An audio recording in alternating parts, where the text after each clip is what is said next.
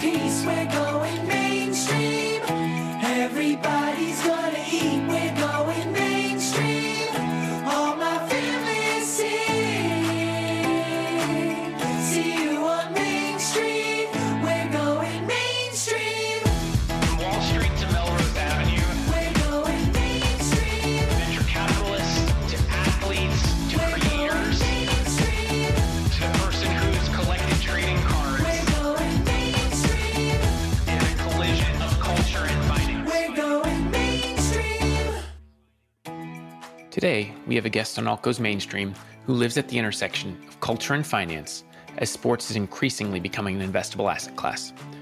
Julie Ehrman is a serial entrepreneur and force of nature who's bringing her deep expertise in gaming, media, and entertainment to build out her most ambitious project yet, Angel City FC, the expansion professional women's soccer team in her native Los Angeles. And build is what she and the team have done. In a mere 2 years, Julie and team have built out one of the most recognizable and successful brands in women's football, without yet having a team on the field. They've done an incredible job of creating purpose-driven content and engaging fans across various social media channels. They've secured a top-tier front-of-kit sponsor in DoorDash and have achieved record-breaking season ticket sales. They've built a true fan community to the point where Angel City has passed the tattoo test. Some of the fans have already gotten inked. It's no surprise that Julie has been able to build up Angel City in such a short time. She was recently the president of media for PEI, where she oversaw the company's media offerings across all verticals. And prior to PEI, she served as the EVP and GM over-the-top ventures for Lionsgate, building and managing the company's multiple streaming franchises.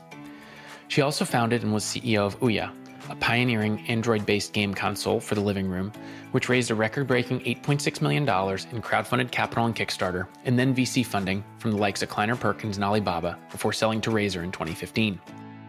She's deservedly been given a number of awards for her work, including being named the 100 Most Creative People in Business by Fast Company and one of the Most Creative 50 by Ad Age.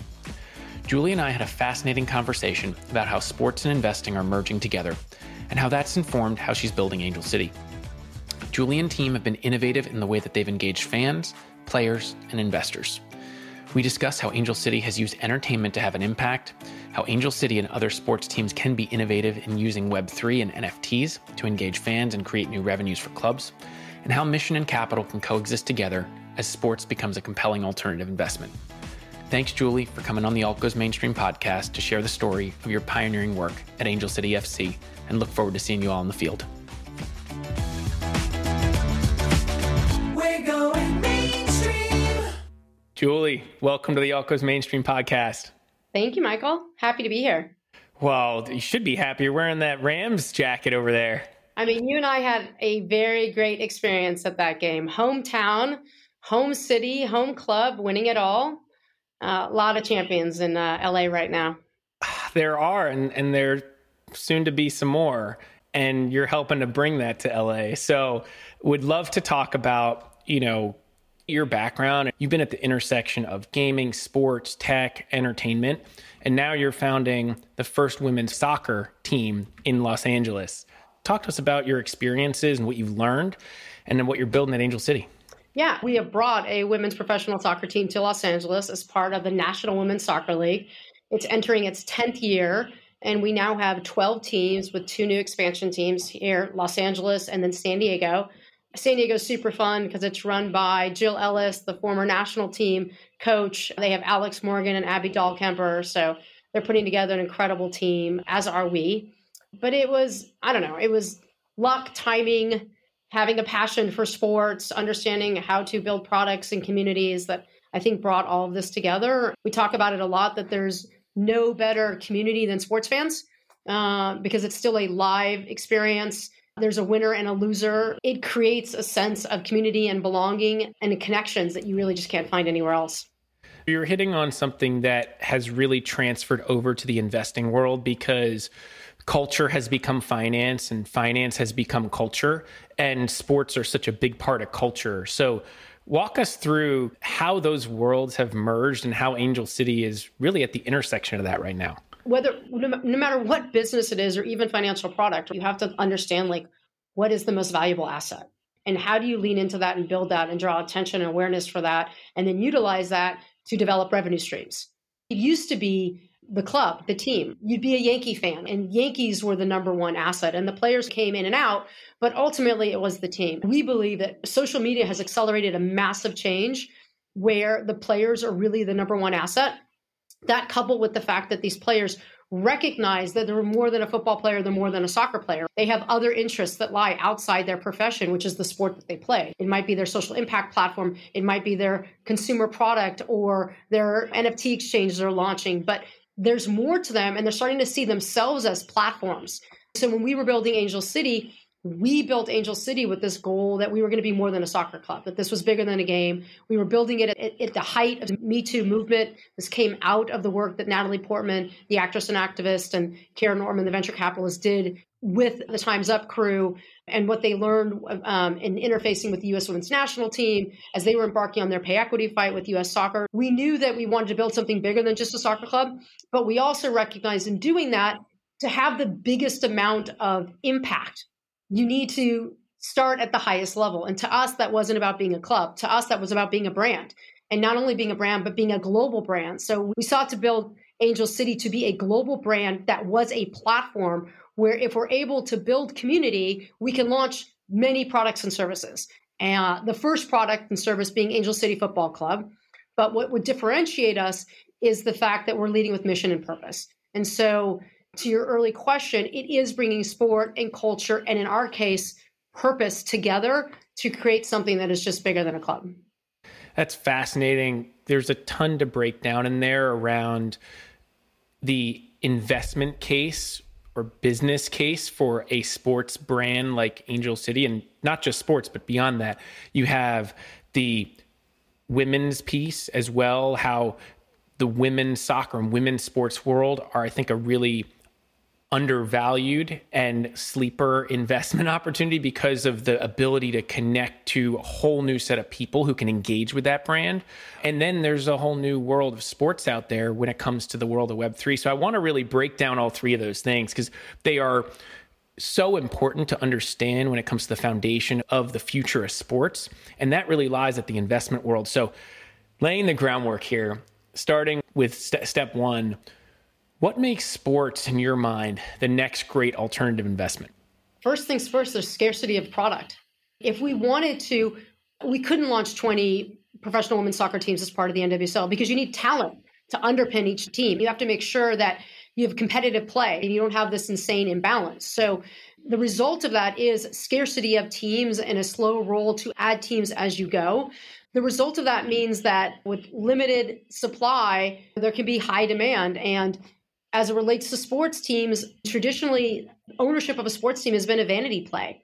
It's a long hold. Usually it's a family that owns a team for generations. Now you're starting to see some exits and some sales that at incredible valuations, $2 billion. The Broncos are talking about a $4 or $5 billion valuation.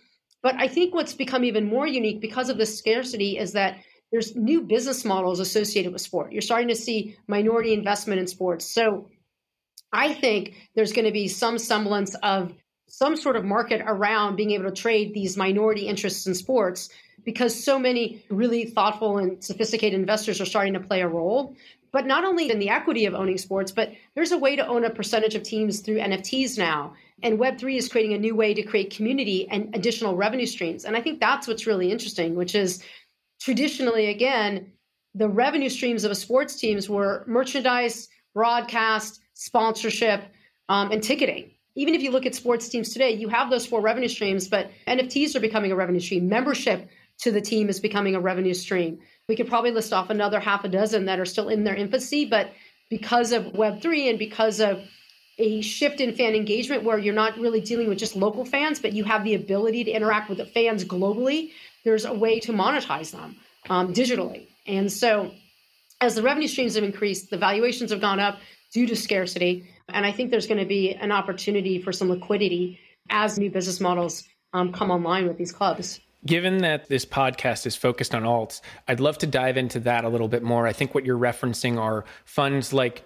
Dial, which created a fund to invest into minority stakes of NBA teams. There's others like Arctos out there, et cetera, who are investing into sports teams in minority positions. Tell us why that is so impactful and what that does, both in terms of the positive sides for doing things like increasing valuations, creating some of that scarcity level as an asset, but also dealing with the perspectives of like, Dial may invest in multiple teams, so they may have a stake and exposure to multiple different teams in a league. How do you balance those dynamics, both on the investment side, but also understanding the sports side of things? The multiple teams things is really interesting because what comes to people's minds immediately is conflict of interest. But your listeners understand that you don't have much of a say in the operation of a club if you're a minority owner. But also, again, so much of your revenue today is still locally based that you can actually take the learnings from one local market and actually apply it to another local market, not cannibalize the revenue of those two individual clubs. So I think there's like a really interesting thing happening, sort of sharing of knowledge. And that actually candidly happened with us in Angel City. I don't have a sports background. So when I sought to build Angel City, I didn't know what the P&L looked like. I didn't know what the drivers of our revenue costs were. And I was surprised how when I spoke with team owners and presidents in other leagues and other markets, they were so willing to share their information and even their actual P&Ls, because in the tech space, that would never happen. A competitor would never open up their books. But because the local aspect of sports is so prevalent, there was a willingness to share. I find that really interesting. Angel City is also unique in that we're not 100% owned by a family. We have a controlling owner, Alexis Ohanian, our good friend, but we have, I think the count is 99 investors. We just announced our Series A that closed at the end of last April. But the idea in bringing so many investors in, to your point, minority investors, is to be able to leverage their platform to build awareness, attention for women's soccer, for Angel City, and for the impact we're making. And also for them to feel like they're doing something more than just investing in another product or service or sports team, but something that has real impact. And we're starting to see the benefit of that as we go and try to, close our sponsorship deals or partnership deals and even drive ticket sales. Do you think that's the new model for sports ownership, where a diversity of people involved? And not to say that that hasn't been done in the past, but it feels like Angel City is doing this in a different way. One, in terms of walking the walk when it's a women's sports team owned by, I think, north of 75% female owners across all different industries. And the diversity of that ownership base, industry base, is enabling you to build a different type of business. Yeah, there's more people are invested in your success. When you're raising money, everyone's like, oh, it's easy to get the money, but it's hard to get the smart money. But even when you get the smart money, it's concentrated in one or two firms or one or two people. In our case, we have investors from entertainment, from venture, from tech, from celebrity, from athletes. And so they bring a different perspective in what we're building and how we want to build it, not only engage our community, but develop our players on the pitch, support our players off the pitch, develop our brand, create engagement with our audience. We're able to take the best from each one of these different verticals and apply it to sports, where I think historically people just thought of it as the sports business and what is done in sports. We're looking at, well, how are communities getting built in Web3 today? Or what does membership look like on Patreon? And how can you bring some of those best principles to a sports club? Because at the end of the day, you're building a community, and you're building a community around something that people love.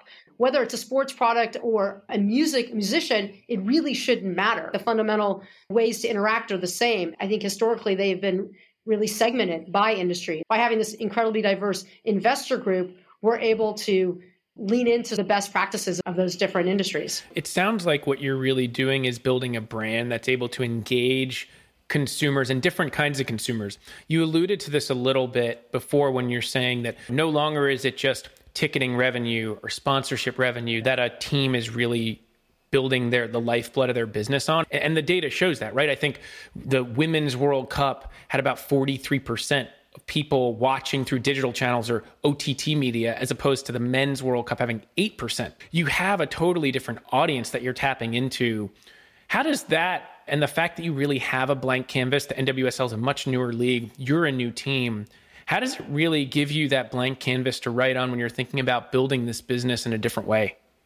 So that's such an interesting question, because people immediately assume that you're building an audience. You're building an audience and you're going to find the fans and bring them to you. And that is the biggest misconception there is. There's already an audience. There's a huge audience for women's sports. There's even a bigger audience for women's soccer. We see it every 4 years in the World Cup and in the Olympics. But after it's over, nobody knows where to go. They don't know that there was a National Women's Soccer League. There wasn't great media coverage. It went from A&E to ESPN, and now it's on CBS. 4% of all media coverage goes to women's sports. You're not seeing the incredible plays on ESPN, it's top 10. And so it's this kind of sleeping giant where it's, if you make it accessible, if you make it available, if you just let people know that it exists and how to find it, there's a huge audience that wants to interact with it. And it's not just women. That's the second misconception, that it's just women who want to watch women's sports. That's absolutely not true. In fact, most people I talk to say they prefer to watch women's soccer than men's soccer for whatever reasons they have. But again, it's about accessibility and finding it. And so I definitely think having Angel City as part of the National Women's Soccer League is going to help, because now you have some of the best athletes in the world playing the most global sport and what we consider to be, the best sports town in the world. The Rams proving it again 2 nights ago that it's the city of champions. So the attention that Angel City is going to get is going to be great. The fact that we've got great media partners with CBS and Twitch, so it's accessible. And the fact that this audience of fans is digital savvy, grew up watching OTT platforms and having multiple subscriptions at a time. It's okay that it's not on broadcast television, because we're used to going to Peacock and Paramount and NBC Sportsnet and CBS Sportsnet to find content. The reason we know is because women's professional soccer is in its 10th year. If it was going to die, it was going to die. Fans have kept it alive because they want it. Now it's just more accessible. How has the way that this league has evolved, and also how you've built the Angel City brand, helped you attract different types of sponsors? Because you have certain sponsors and significant amounts of revenue coming from that may not have sponsored another team in the past or have never worked with a women's soccer team before. How have those conversations gone, and what's been different about what you've done as a result of that? We have 3 sponsors that, off the top of my head, that have never supported sports, period, let alone women's sports. So direct-to-consumer Brown Birdies, Ritual, which is a wellness company. They have multivitamins as well as protein powder. And then Klarna, which is a fairly new company. Their first sports partnership ever was with Angel City. And I think we're being successful for a couple of reasons. One is because we're bigger than the game, because we're leading with purpose. Our goal is to set higher expectations on and up the pitch and have a positive impact in our community. And we don't just talk the talk, we walk the talk. So with every partnership we do, we give 10% of the sponsorship dollars back into the community through our social impact platform, which has 3 pillars: equity, essentials, and education. So there's an authentic way for us to show up in the community with our partners to make a difference. And that authenticity is important because consumers today don't just buy the best product in the market. They buy the product that is not only the best product in the market, but is also aligned with their values. Because we live our values of setting higher expectations, using entertainment to have impact, it's a way for these partners to do that as well, and to create a connection with our community that's not just 12 times a year at home games, but it's literally 365 days a year. DoorDash is our front of kit partner, and we've given out 75,000 meals today. Sprouts Farmers Market is our back of kit partner, and we've helped build 7 gardens in elementary schools to teach wellness and nutrition to young kids. That authenticity resonates with the community, but also resonates with the brands so they can really live their values. What's been really fun is going to the market and saying, it's not okay to only support men's teams anymore. It's just not. Your brand is going to get a hit by that.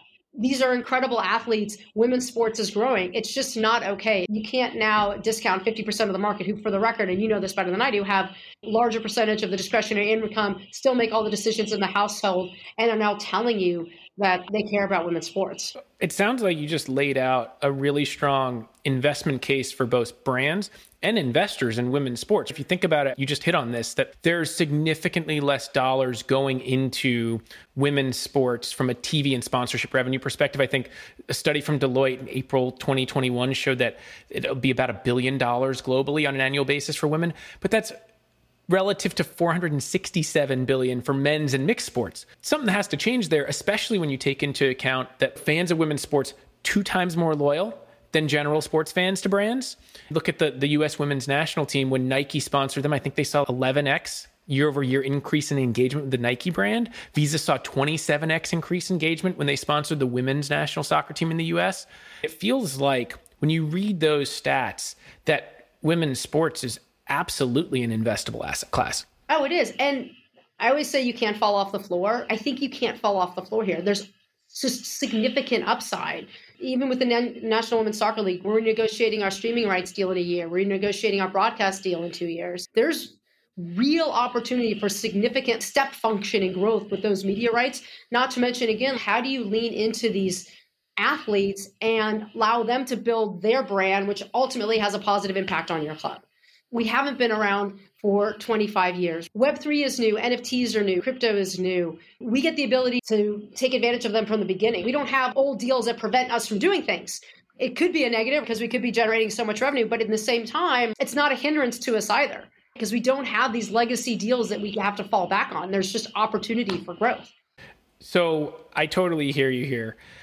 I want to give you the chance to argue and refute a point that a really smart venture investor asked me this past weekend. Was like, look, I get why you love Angel City, why somebody would support this team and invest in it. But without TV revenue and the TV rights with a massive network, all the sponsorship, why would this be a good investment? So I want to give you a chance to argue that. We built our entire financial model without any support from the league. So no share of broadcast revenue, no share of sponsorship revenue, no significant merchandise revenue, just building our own business. And when you think bigger about your team, when you think about yourself as a global brand and you're creating a merchandise program that has collabs and exclusive drops, and you are building the brand of the players and you're selling out your crowd, your stadium. We've sold over 14,000 season tickets. We are going to sell out the stadium at 22,000. We are not pricing this at bottom price. Let's move these tickets. We have been really thoughtful about making sure there's a price for everyone, which is not to say that it's necessarily affordable. If you want to pay $15, you can pay $15. If you want to pay thousands of dollars to sit on the players bench, that seat is going to be worth thousands of dollars because there is real value to that. The reality is not discounting women's sports, understanding the upside, understanding the audiences there, and pricing this and building a business that makes sense. If all goes well, we're going to be profitable in 3 years. And again, that is with no support from the league. And that's with very little growth in the league because we're thinking about it as a business. We're fortunate that we didn't have to build a stadium. Even with the new CBA, which is exceptional and gives significantly more agency to the players, we still live in a world with salary caps. So our expenses can't get out of whack as relates to how we're building Angel City. But ultimately, our goal is to drive to equity and get the viewership that you spoke about as it relates to the men's rights, but also getting to pay as well. If I can generate more revenue, I can pay the players more money, and we're going to find a way to make our partners part of the solution and to make our fans part of the solution. What's incredibly remarkable here is you have done all of this without putting a team on the field yet. What do you think that other owners or investors in new teams or expansion teams can learn from what Angel City's done? And do you think they will start to follow this blueprint of, like you say, building this brand outside of revenue from the league, relying on league and other teams to actually build a business? We didn't have a blueprint to follow. We have been intentional in outsourcing everything that we've done, creating this blueprint that other people can follow and build upon. You never know if you're successful until you look backwards. But I think that some of the things that we've done really well is, first of all, having a bigger goal in mind. It wasn't just about having a successful football club, but we wanted to have impact. We built Angel City with mission in mind. How can we have the most positive impact on our community? In order to have a positive impact on our community, we actually have to partner with our community and we have to learn what they want. So from the beginning, we built our social impact platform. We started developing relationships and inroads with our community, not only in how do we build Angel City, but also what needs help and how can we have a positive impact? Because when we go to brands, we can say, look, we'd love to create pathways for women coaches. We'd love to create nutritional programs for young kids. We'd love to get kids more active and create camps and clinics. The number one reason young girls stop playing sports is because they can't afford a sports bra. So we partnered with Nike when we launched Seat Deposit so that for every seat deposit we sold, we'd be donating a sports bra to a young girl in need. We'll have 22,000 out in market before we, kick our first ball again. Building community from day one, having a larger purpose and mission, living it. We made the decision day one that we would have intention with everything we did. If we were driving revenue, we were having impact. And we've never had to make a trade-off between the two because it was part of our DNA from the beginning. I think lastly, just understanding if the ultimate goal is to make money by driving impact, because you can make more impact if you can drive more revenue, then how do you build yourself to have the biggest impact possible? Think globally. It's helpful that soccer is a global sport. It's helpful that the women who play soccer are the best athletes in the world at doing it.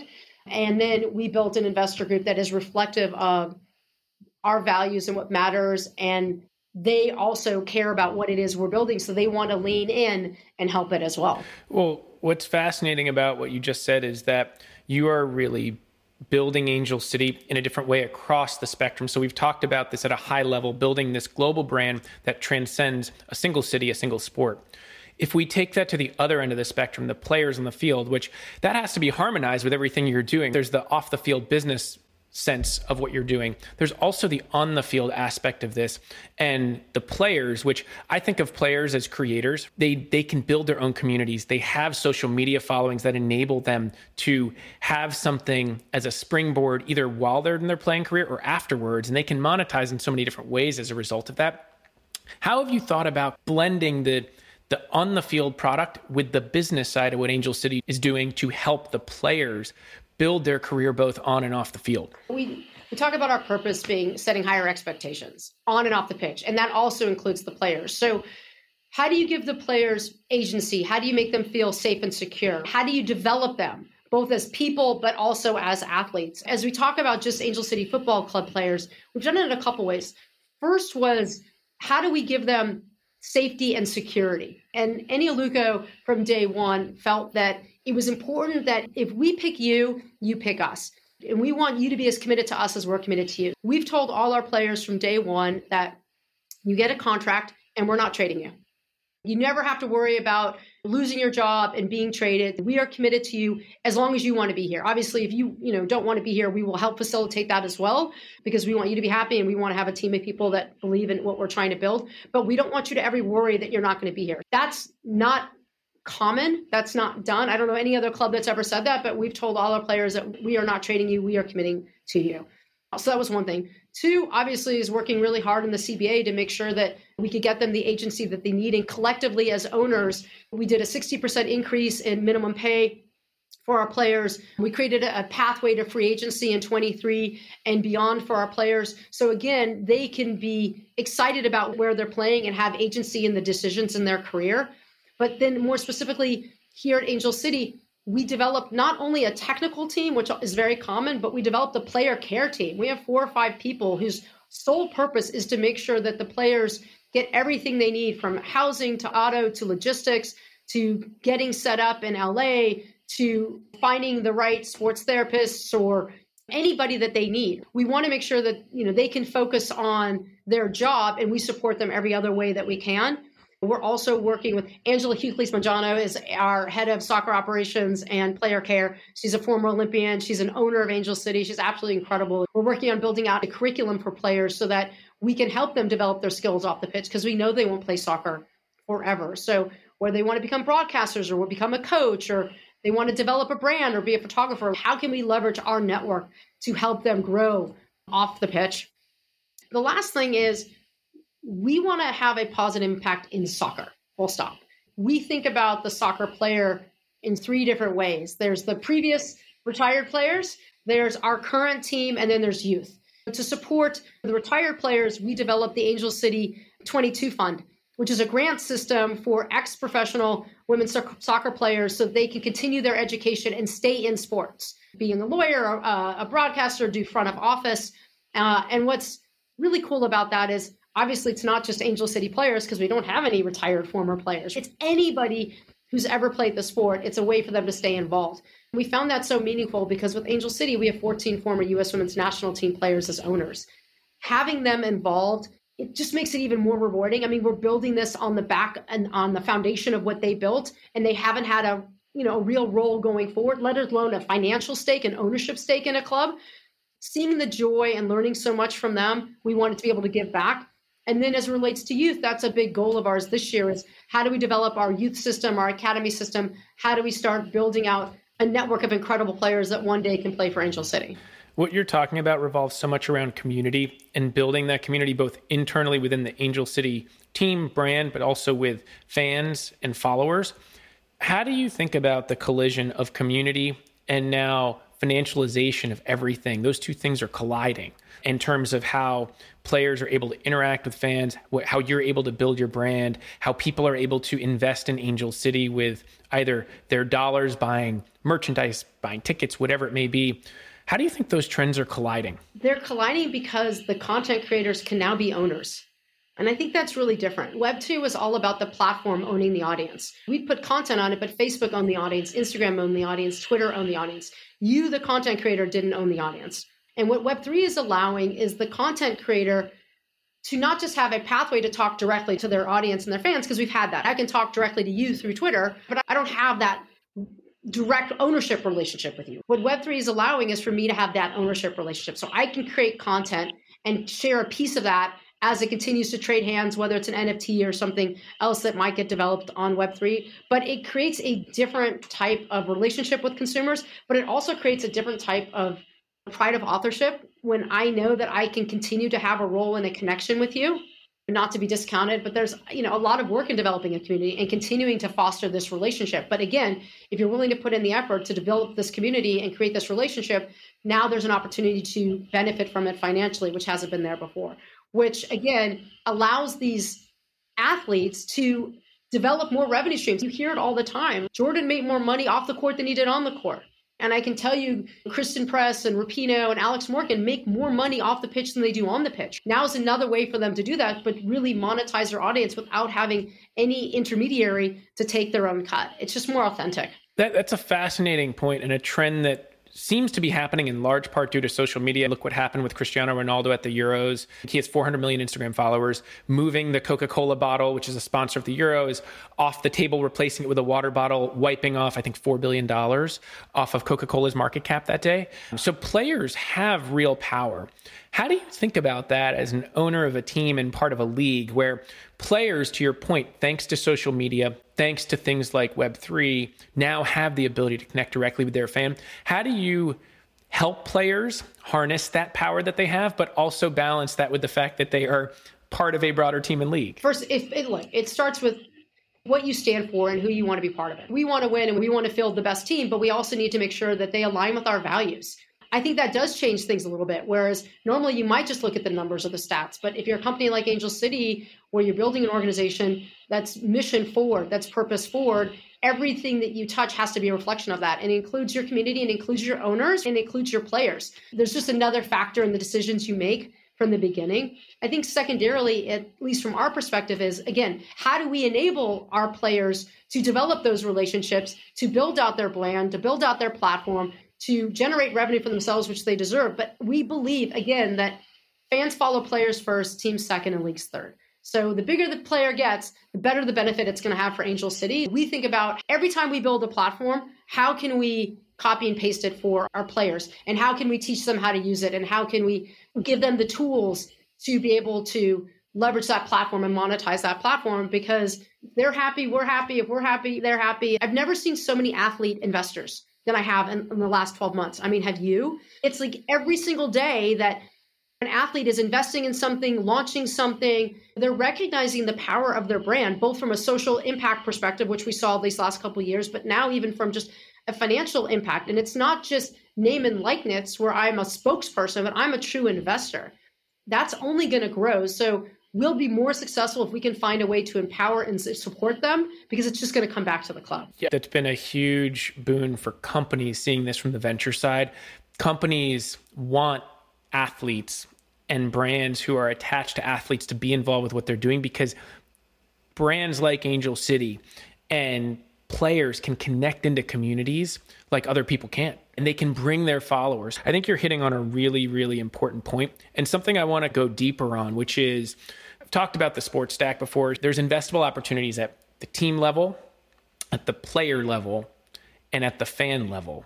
So how has the financialization of everything from sports teams now being crowdfunded in some senses? We've even seen people try to create DAOs, Wagner United, Kraus House DAO from basketball, in the NFT world. You've done stuff in the NFT world, enabling fans to invest into the team through the NFTs to some extent, own a piece of the club history and the club crest.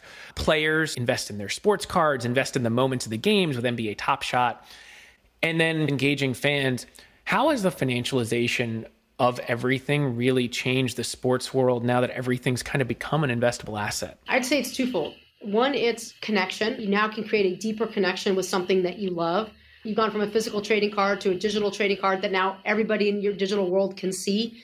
So I think connection is one, but the other thing, which is talked about a little bit less, is accessibility. You don't have to be a billionaire to have a deep connection and or ownership of a club.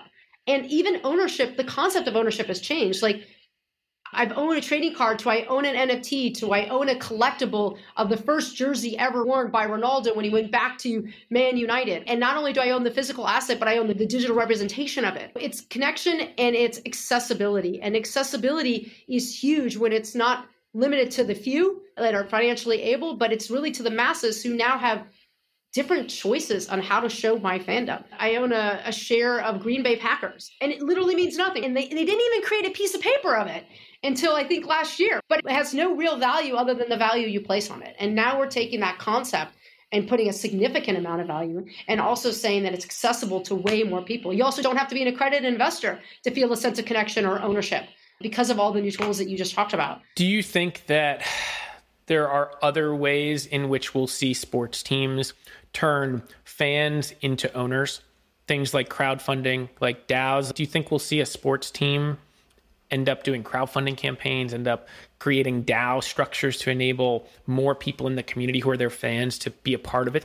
Oh, yeah. Crowdfunding, DAOs, public offerings. I think there's a number of different things we're going to see coming up. It's just evolving.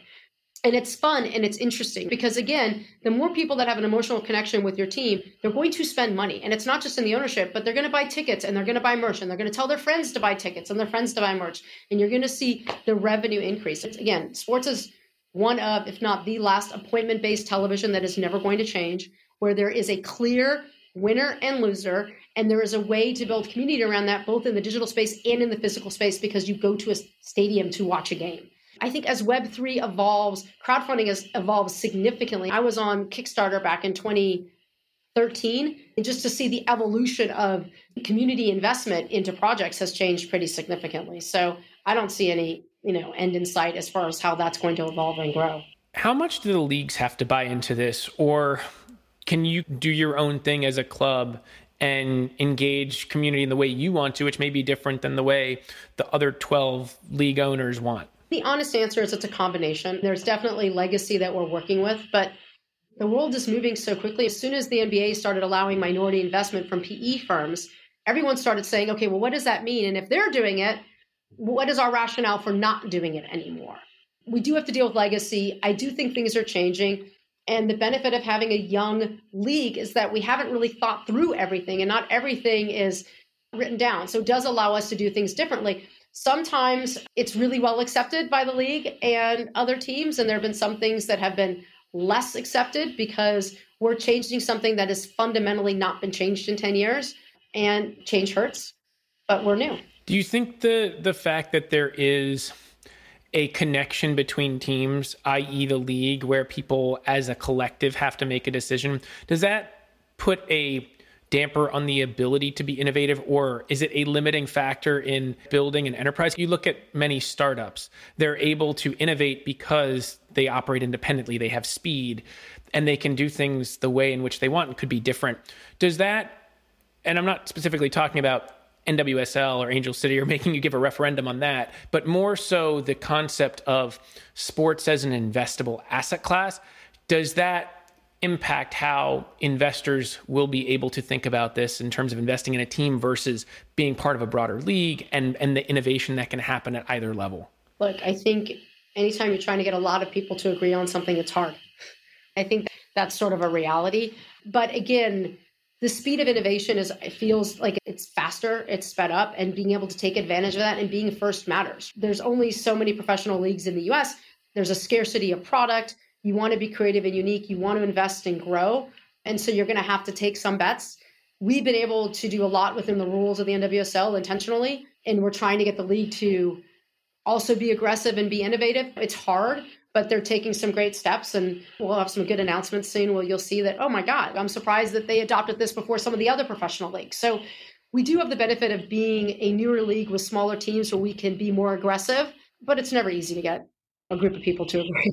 One thing you're hitting on is that because the league is in its relative infancy compared to the NFL or the NBA, you're actually able to tap into new or more undiscovered revenue streams as a way to help the team, help the league, and then ultimately help the players, right? Again, being young means we just don't have a lot of legacy partnerships, legacy brands, legacy ways of doing things. It allows us to be more agile and be more innovative. And watching how the other leagues have been innovative means that I think we can apply it faster because we only have 12 owners that have to agree. We're a single entity league. Most of our decisions are done by majority. So what was it? The NFL has now given international rights to teams. So the Vikings now have the international rights to the UK and Canada.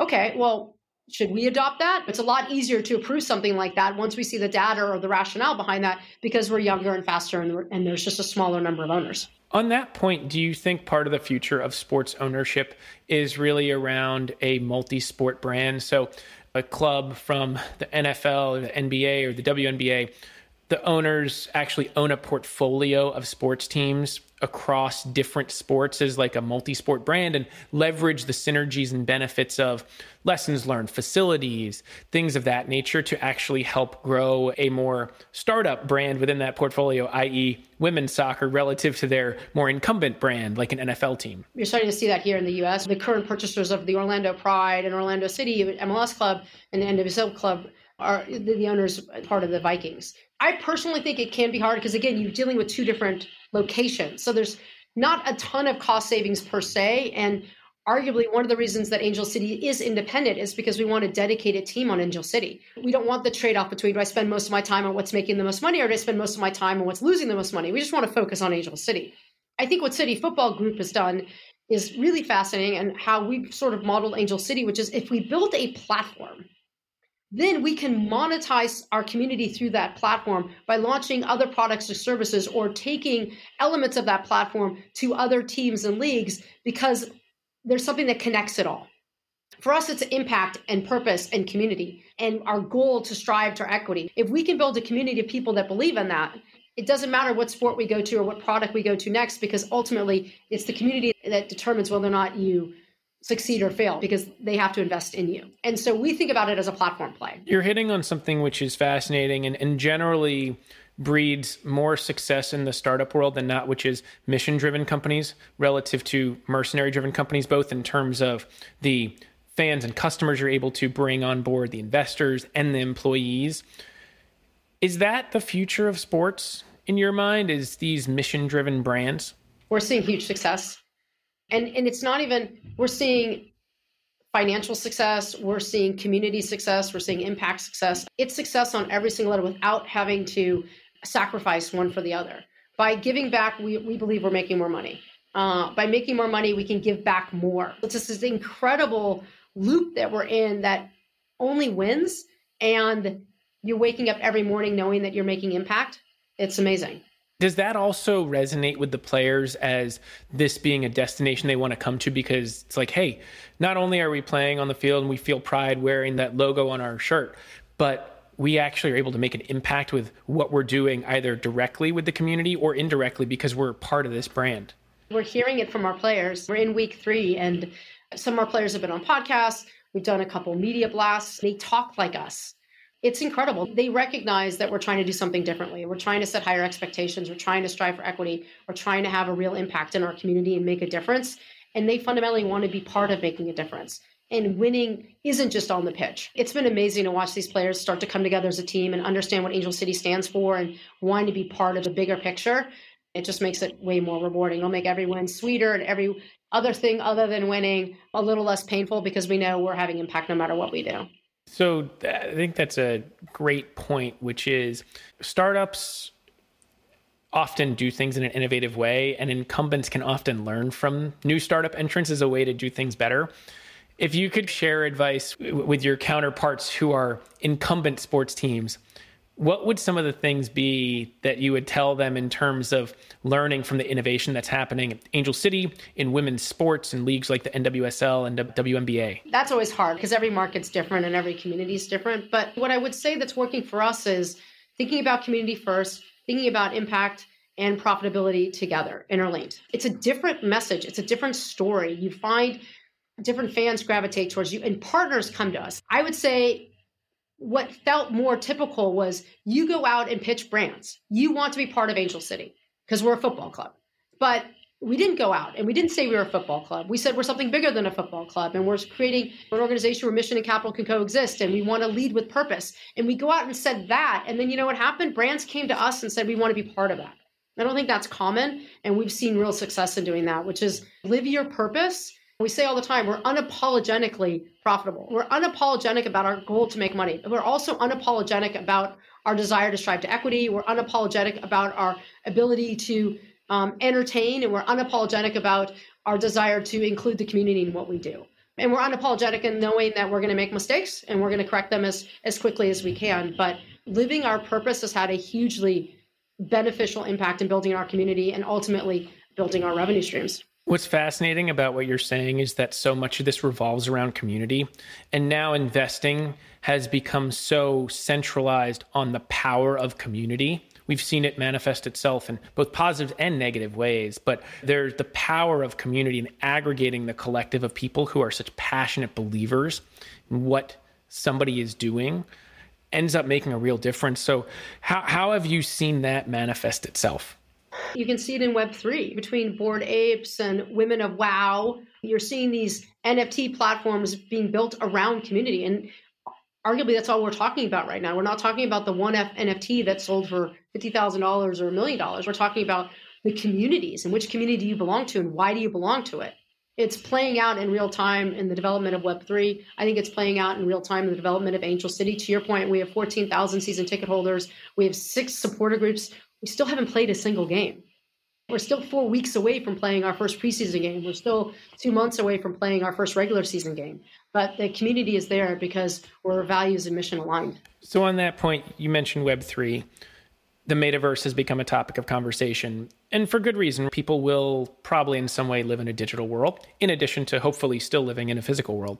Sports has very much been in the physical world, but we can't ignore the fact that some people may want to live in a digital world. And to your point, some of these communities that people are part of and the digital identities that they have, their profile pics of whether it's CryptoPunks or Bored Apes or whatever it may be, is going to be a part of the world going forward. How do you think the world of sports will balance the coexistence of the physical world with the digital world in terms of engaging fans, also helping them understand that there's still a physical product that needs to happen on the field, and you have to live in the physical world too. So how do you think those two worlds will come together and be balanced by a sports team like Angel City? It doesn't exist without the physical part, right? You have to have the players. They have to play a game. There has to be a score. There has to be a beginning, middle, and end.